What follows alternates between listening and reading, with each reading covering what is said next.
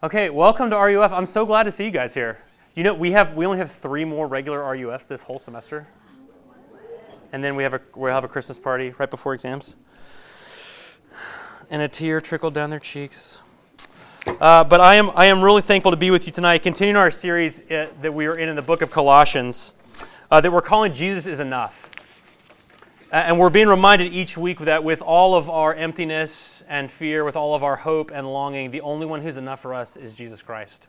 And so what we're going to see tonight is that Jesus is enough when we slip, and when we slip back into old ways. And what I want to do real quick before I read the main body of this text is I want to read verses 6 and 7. These are also printed on your handout if you want to look at it. Verses 6 and 7 are sort of a summary of the whole book of Colossians, and are really a summary of the whole of the Christian life. Okay? But it says this, "Therefore, as you received Christ Jesus the Lord, so walk in him, rooted and built up in him and established in the faith just as you were taught, abounding in thanksgiving." You have received Jesus Christ the Lord. The love of God has been given to you as a gift of free grace. So walk in him, so follow him, so live for him. And so what we're looking at in these next verses is really the expansion of this idea. You've been given Christ, so follow him. So walk in his ways. Live for him. I want to mention one other thing. You're going to hear me read about circumcision in this passage, which is kind of like a weird thing for us to be talking about, and a weird thing in our culture to be naming. But when you hear circumcision, here's what I want you to be thinking about. I want you to be thinking about what it means to belong. Because what circumcision is for the ancient Israelites and how it's going to be applied to us today is this is the mark on us that means we belong to God. Okay? So have that in mind as I read. I'm going to read the rest of it, starting in verse 8 from Colossians 2, verses 8 to 15. Please read along with me. "See to it that no one takes you captive by philosophy and empty deceit, according to human tradition, according to the elemental spirits of the world, and not according to Christ. For in him the whole fullness of deity dwells bodily, and you have been filled in him, who is the head of all rule and authority. In him also you were circumcised with a circumcision made without hands, by putting off the body of flesh by the circumcision of Christ, having been buried with him in baptism, in which you were also raised with him, through faith in the powerful working of God who raised him from the dead. And you who were dead in your trespasses and the uncircumcision of your flesh, God made alive together with him, having forgiven us all our trespasses, by canceling the record of debt that stood against us with its legal demands. This he set aside, nailing it to the cross. He disarmed the rulers and authorities and put them to open shame by triumphing over them in him." This is God's word. It's absolutely true. He gives it to us because he loves us. Pray with me, and we'll get started. Lord Jesus, we do praise you as the Lord and the giver of life and peace and love and everything that we need. And Holy Spirit, we pray that you would be at work in us right now through your word so that we might know you and love you more and love one another. Pray this, Jesus, in your name. Amen. My all-time favorite movie is a movie called The Shawshank Redemption. I don't know if anybody's seen The Shawshank Redemption. Overshadowed by Forrest Gump, which came out the same year, but I'm not bitter. The Shawshank Redemption is about a group of friends who are in a prison called Shawshank Prison. And it's kind of this incredible movie about a group of friends who are searching for hope in the midst of a dark place. That's really what the movie is about. But there's a part of this movie, and unfortunately it's a sad part that stood out to me as I reflected on this passage from Colossians 2. One of the guys in this group of friends is an old man named Brooks. And Brooks has been in prison his entire adult life, and we don't know exactly how old he is. He's been in prison like 50 years for committing a terrible crime when he was a young man, probably younger than most of you. And he's the librarian of the prison, so he kind of helps deliver books to people, and he has this group of friends that he eats his meals with, and he has a little pet bird that he keeps in his jacket and feeds morsels from his plate in the cafeteria. And even though Brooks is in prison, he has what kind of seems like a pretty good life. He has a job that he likes. He has friends that care about him. He seems like a pretty happy guy. But the day finally comes when Brooks makes parole and he's released. And he's been wearing his prison clothes all the movie, and now he's in his old suit and tie. He has his bag and he shakes hands with the guards for the first time in 50 years, and he's out. And he's finally free to do whatever he wants. And he gets put up in a halfway house. This is a house for people who are transitioning back into life, a place where he has a room where he can sleep, and he gets a job through his parole officer bagging groceries at a grocery store.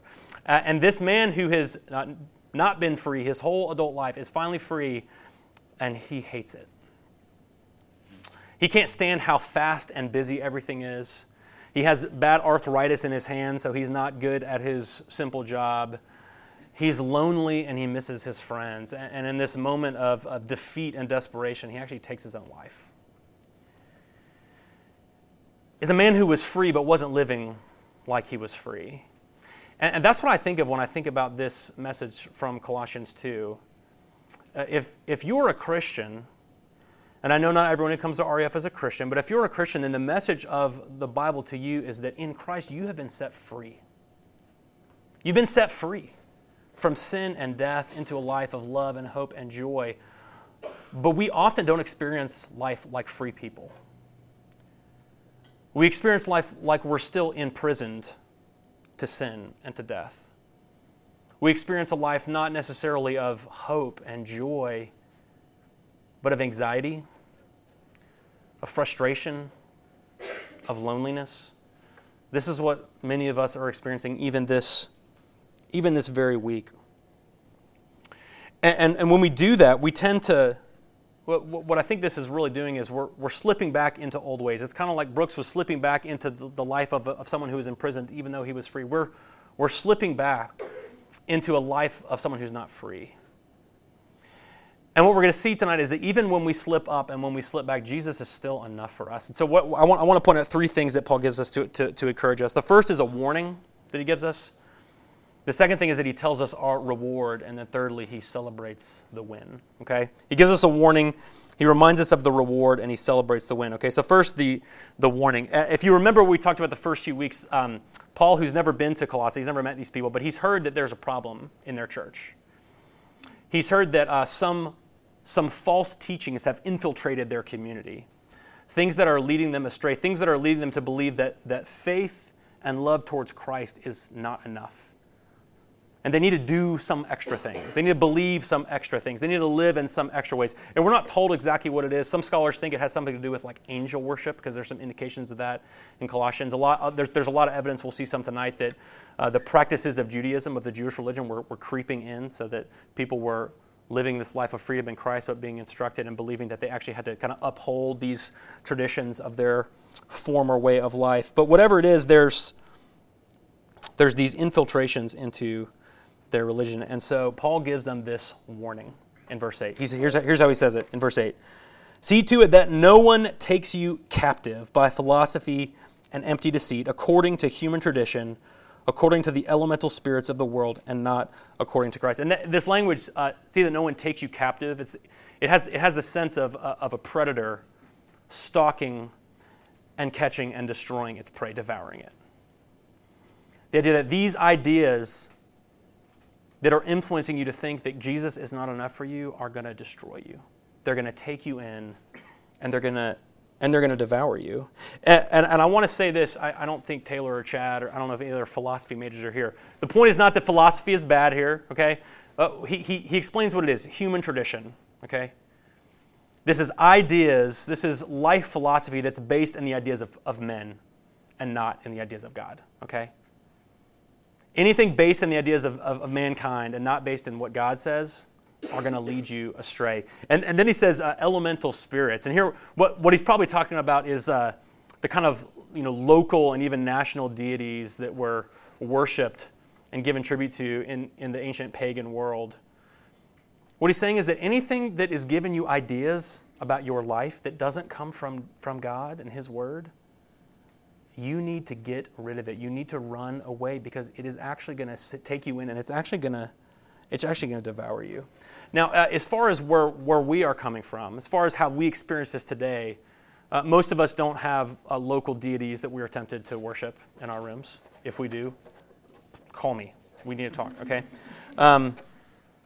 But we are sucked into believing all the time that there are things that we need to add to the Christian religion, okay? And as I have reflected for me and for the many of you who I've talked to, the thing that stands out to me is the idea that we can know and believe in Jesus and that he died to save us and that he rose from the dead to give us life. But the way we think about our value, the way that we think about our worth, the way that we think about our strength and our sufficiency is rooted in ourselves. It's rooted in what we do and what we accomplish and how we're perceived by others. And this sort of idea infiltrates our religion. It infiltrates our faith in Christ. Okay, here's how you know if this is happening to you, okay? You know Jesus, but at the end of the day, when you look back on what you accomplished, you feel like a failure. You feel like you didn't measure up. Or maybe you find it much harder to forgive yourself than you find it to forgive other people. Or maybe when you slip into patterns of sin that are hard for you to break free of, not only do you hate that sin, you actually hate yourself. You actually consider yourself to be of some low class or worth. Maybe you have a hard time respecting other people who struggle with sins that you don't struggle with. These are the kind of indications that something is infiltrating our religion. This saying that Jesus is not enough. You need Jesus, and you also need to act in a kind of way where you yourself are accomplishing some worth, some sufficiency, some adequacy. And Paul says, don't believe it. Don't believe it. You are not responsible for your enoughness. And other people are not responsible for their enoughness. The thing that makes you enough is that you're in Christ. The thing that makes you worthy is that you are loved and forgiven by Christ. The thing that gives you meaning is that you are beloved of Christ. The things that give you purpose is that you are chosen as an instrument of Christ. And when these other ideas start to sink into your mind, thinking that your worthiness has something to do with what you do, Paul says, stop, pay attention, and run the other way. Don't be taken in. It's going to devour you. That is not the true religion. Those things don't define you. Only Christ defines you. That's the warning, okay? Don't be taken in. Don't be taken captive. Jesus is enough. Jesus is enough. Okay, the second thing is that Paul reminds us of our reward, and he does this in verses 9 and 10. This has become, as I reflected on it this week, this is my new favorite verse in the Bible. I would say this is a tattoo-worthy verse, and I don't just throw that around, okay?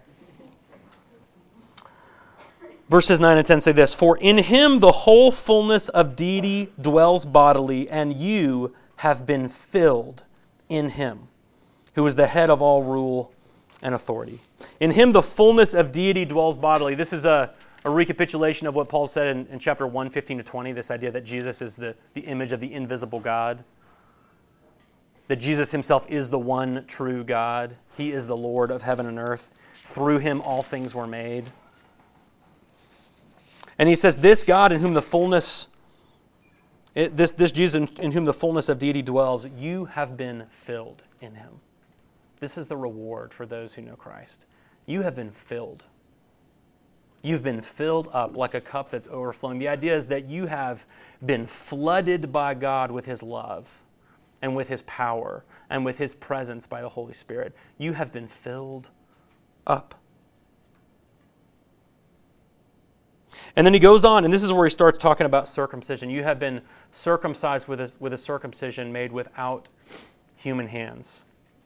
Circumcision is this procedure, this thing done to you by a priest that indicates that you are a part of God's people, that indicates that you belong to God. And what Paul is saying now is that you actually are all circumcised, but this is not a circumcision done with human hands. This is not a circumcision that we accomplish. This belonging to God is something that happens without human intervention. It happens all by divine intervention. Your belonging has been accomplished completely by Christ. So that if you have a relationship with God, something on the inside of you is changing you from the inside out. Which is really what the point of circumcision was in the Old Testament. That's why you can read in places like Deuteronomy 10 or Jeremiah 4 that what the people of Israel really needed was a circumcision of the heart. You see this in the Old Testament? What we really need is to be marked by the love of God in our innermost being, on our hearts. And that when we are, it changes us. It actually transforms our lives. It actually fills us with love and the joy and the hope of God Himself. You have been filled in Him. And what we see here next is even harder to understand, at least at first. He says, you've been buried with Him in baptism and then raised with Him. Do you remember when we talked about that verse of the mystery that's been revealed, this kind of plan of God that was a mystery, that was a secret, that's now been revealed in Christ to all the people of the world, not just the Jews, but now the Gentiles? Christ in you, the hope of glory. This is the center of the gospel, is Christ in you, the hope of glory. This idea that you have been united to Jesus, that you and Jesus are one. So the death and resurrection of Jesus are actually a part of you and your story now. They are for you. The victory of Jesus over death in His crucifixion is for you. The victory of Jesus over death in His resurrection from the dead is for you. So sin and death, the things that enslaved you, the things that you were a prisoner to, the things that you were not free from, you are now free from. That's your reward in Christ. And all of this is done by you? No. Not with human hands, but by God Himself. And this is really important, because if God Himself is the one who gives us this reward, if God Himself is the one who frees us from sin and death, it means that nothing that you do can reverse it. Nothing that you do can have it taken away. Nothing that you do can negate it. So when you find yourself operating as if you're not really free, operating out of fear and insecurity, which we do all the time, we can tend to look at ourselves and think about how we're messing everything up, how we're missing it, how we're so far away from God. And we get in this cycle of anxiety and fear and loneliness and frustration. Of course, it's in those kind of moments that we tend to make big mistakes that we regret, right? In those places, you cannot mess up the reward that's been given to you, because it was not accomplished by you. This is the good news of the gospel, that nothing you can do can separate you from the love of God in Christ Jesus for you. Nothing you can do can mess it up, can negate it. Because this reward, this freedom from sin and death accomplished in Christ, was all worked by Him and not by you. That's the reward. So we're given this warning, we're told the reward, and then lastly, Paul celebrates the win. We're going to see language here of victory. You're going to hear the word triumph. I'm going to read verse 13 again here from Colossians 2. It says, "And you who were dead in your trespasses and the uncircumcision of your flesh," meaning, do you remember that before Christ you were spiritually dead and you were headed towards death? The uncircumcision, you didn't belong to anyone but yourself, and it was leading you towards death. "You who were dead in your trespasses and the uncircumcision of your flesh, God made alive together with Him, having forgiven us our trespasses." We tend to spend a lot of time and energy desperately trying to assert our own adequacy, our own sufficiency, our own worth. That's what a resume is doing. This sense you have that you've got to do everything you can in these 4 years and in these 4 summers to make that thing look as much as possible like you are worthy of the things that you want to happen to you in your life. This is you trying to establish your own adequacy. This is what we do on Instagram. Instagram is an adequacy factory, where what we're trying to do is we're trying to present to the world, look at me. Look how worthy I am. Look how strong I am. Look how powerful I am. Look how beautiful I am. Look how many people like me and accept me. Have you seen my likes? This is the thing that determines how we act at parties. Like, we want people to see that we have what it takes, that we belong to something. And what the gospel of Jesus does is it frees you from trying to be adequate on your own. It actually frees you to admit and embrace that you are not sufficient. This is one of the weird and even offensive aspects of the gospel, and I'll try to explain, especially if you're not a Christian who's here tonight. Christians don't think we're better than everybody else. We actually are admitting openly we are not adequate. We are not sufficient. We are not enough. And it's okay because Jesus is enough for us. What this verse is telling us is that your solution to unworthiness is actually forgiveness. It's not strength. It's not success. It's actually forgiveness. That's the thing you need. That's actually the thing that will set you free, that will allow you to embrace this reality. You have been forgiven in Christ. And all this, of course, is not something that we accomplish. It's all accomplished through this victory of Christ. And then to close it out, I'll read verse 14 and 15. Having forgiven us all our trespasses, verse 14, by canceling the record of debt that stood against us with its legal demands, this he set aside, nailing it to the cross. We're getting a reminder here of like what our biggest enemy really is. It's actually the record of our debt against God. It's actually our guilt before a holy God. Our own sin is actually our worst enemy in this life, if God is as good as he says he is. And Jesus wins against it because he nails it to the cross. He kills it. What happens to things on crosses? They die. In himself, in his own body. Your sin dies. And then he says this, he disarmed the rulers and authorities and put them to open shame by triumphing over them in him, or in him on the cross. He triumphs over all the rulers and authorities. And when you hear rulers and authorities, this can mean so many things. Here's what I want you to think about. Any source of the idea that Jesus is not enough for you. Any of these empty deceits, any of these human traditions, any of these elemental spirits, an institution, a power, a person, anything that is saying Jesus is not enough for you, that has influence over you, Jesus triumphs over it. This is the same. When you hear this word triumph, here's what I want you to think about. I want you to think about a king who goes off with his army to war against his enemies. And he wins the war, and he comes back into his city in a victory parade, and he's in his chariot, and the people are lining the streets singing and cheering, and before him, tied up, being led by soldiers, is the king of the enemy nation that he has just destroyed. In all humiliation and defeat. That's what the cross of Jesus does for the enemies of the truth. It destroys them.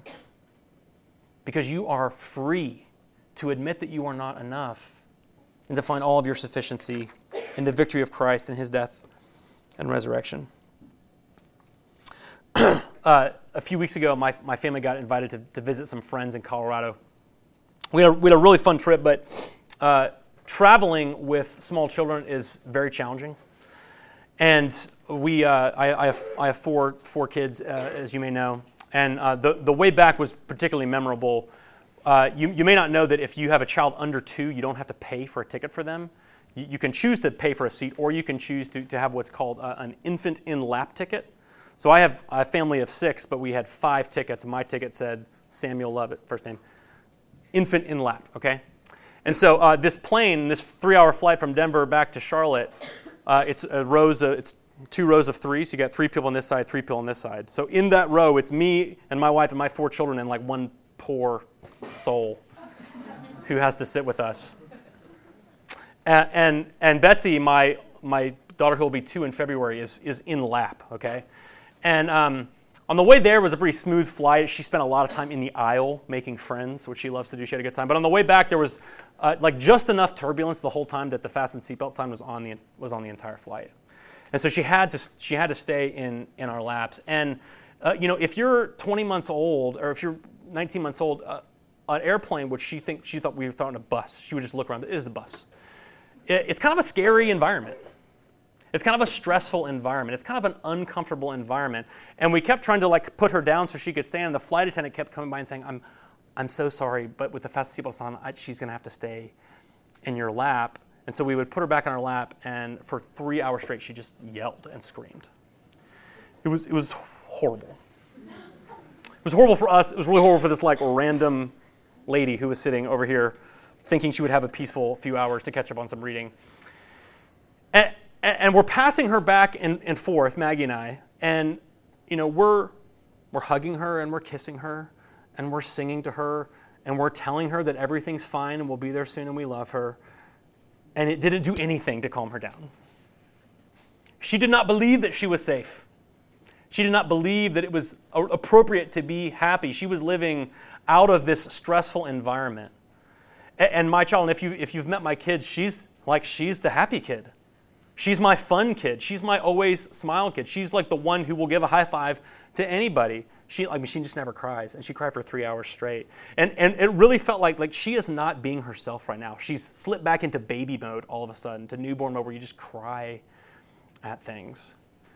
And I think about our lives in moments where we're in high stress situations, where we're uncomfortable, where we're frustrated, where we're angry, where we're disappointed, where we don't know what's going on, and we have that disorientation of life. All kinds of things do this to us, right? Relational trauma does this to us. Midterms do this to us. Who am I going to live with junior year does it. Like all these things. We're registering for classes right now. What if I don't get in my major and I end up cleaning gutters the rest of my life, right? And what happens is we forget to be ourselves. We forget to live as free, beloved children of God. And God's voice to us, whether we are ready to hear it or not, is, you're safe because you're in my arms. It's okay because I love you. I am going to protect you. The reward that you have, forgiveness and life, nothing can take it away because I accomplished it in my love. Let me pray. Lord Jesus, we praise you for dying for us to free us from sin and rising from the dead to give us life. Lord, I pray that we would learn to have the wisdom to pay attention when we are slipping back into the old ways of thinking, when we're living out of insecurity and fear, when we're believing that our worth and our sufficiency comes from our own hands instead of from yours. Help us to live like the beloved and redeemed children that we are. I pray this, Jesus, in your name. Amen.